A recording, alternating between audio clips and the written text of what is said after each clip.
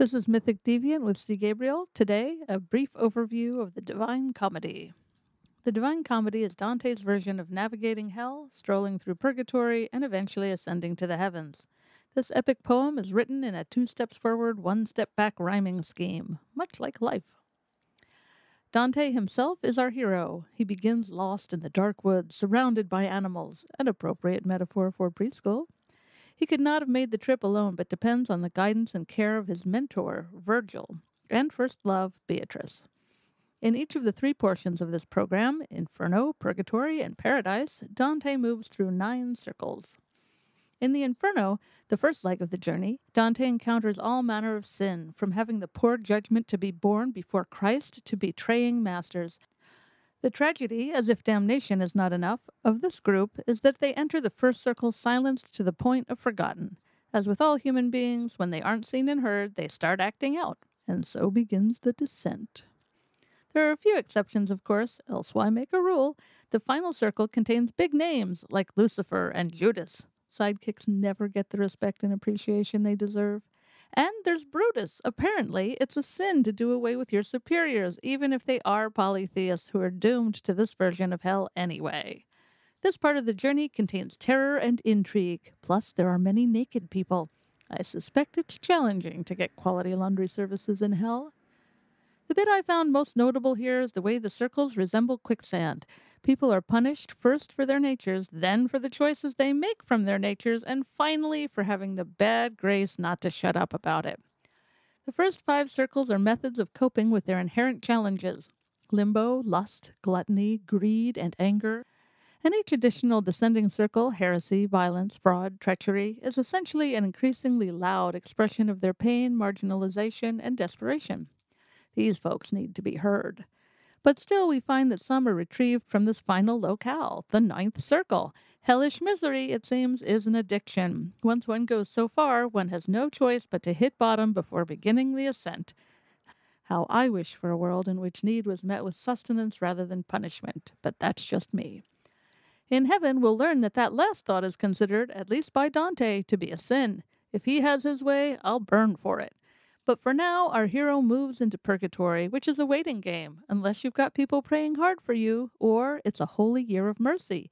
That's like a get-out-of-hell-free card that your loved ones can play on your behalf, though Dante coyly does not mention it. The souls in Dante's purgatory are learning contemplation. Specifically, they're contemplating the tensions of the opposites, their own internal battlefields. They see dualistic images, the wholeness of their redemption on one hand, and the horrors of their unconscious instinct gone off the rails on the other. Presumably, this is to prevent the readers from making off-the-cuff remarks like the last sentences I wrote in that last paragraph.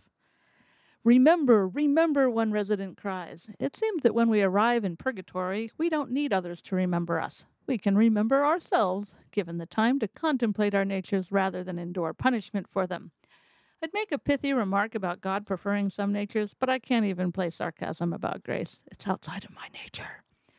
The sacredness of life values us all. Church leaders do not, and apparently they have convinced Dante, who, in turn, struggles to make sense of their distinction. He eventually and consistently reaches the conclusion that God, as unquestionably represented through the morally superior bishops, knows best. It's in this realm that Beatrice, Dante's childhood crush who died young and married to another, is dangled like a carrot. We learned at the beginning that she was his benefactor, asking that he be shown this structure out of the fear that he will be led astray, and the love that she has carried since childhood. She was alerted to his plight by her BFF Lucia. But in purgatory, Dante once again moves closer and closer to her. Here, as in life, she fulfills his senses, but remains out of reach until the very end of this phase. There she reveals herself. She releases him from fear and shame so that he will no longer speak like one who dreams. She wakes him up, and she does it by throwing him into the streams that will cleanse him of guilt and reinforce his perceptions of his own grace. Finally, Dante enters paradise, metaphorically through those same sexy peepers. We each project a different image onto grace, a friend, a lover, a memory, a dream. We see Dante's eternal identity, and hopefully also our own, when he reunites with Beatrice. He clearly remembers himself in all his wholeness and struggles to convey this. It's true that ecstatic grace cannot be captured in words. Nothing sacred can. We tell stories like this one because words are not enough. In indescribable steps that emphasize the sacred nature of life, Dante finds home. He finds God. To sum up, according to Dante, after subtracting the dogma, or maybe according to me, reflecting on Dante, hell is experiencing and reacting to our wounds.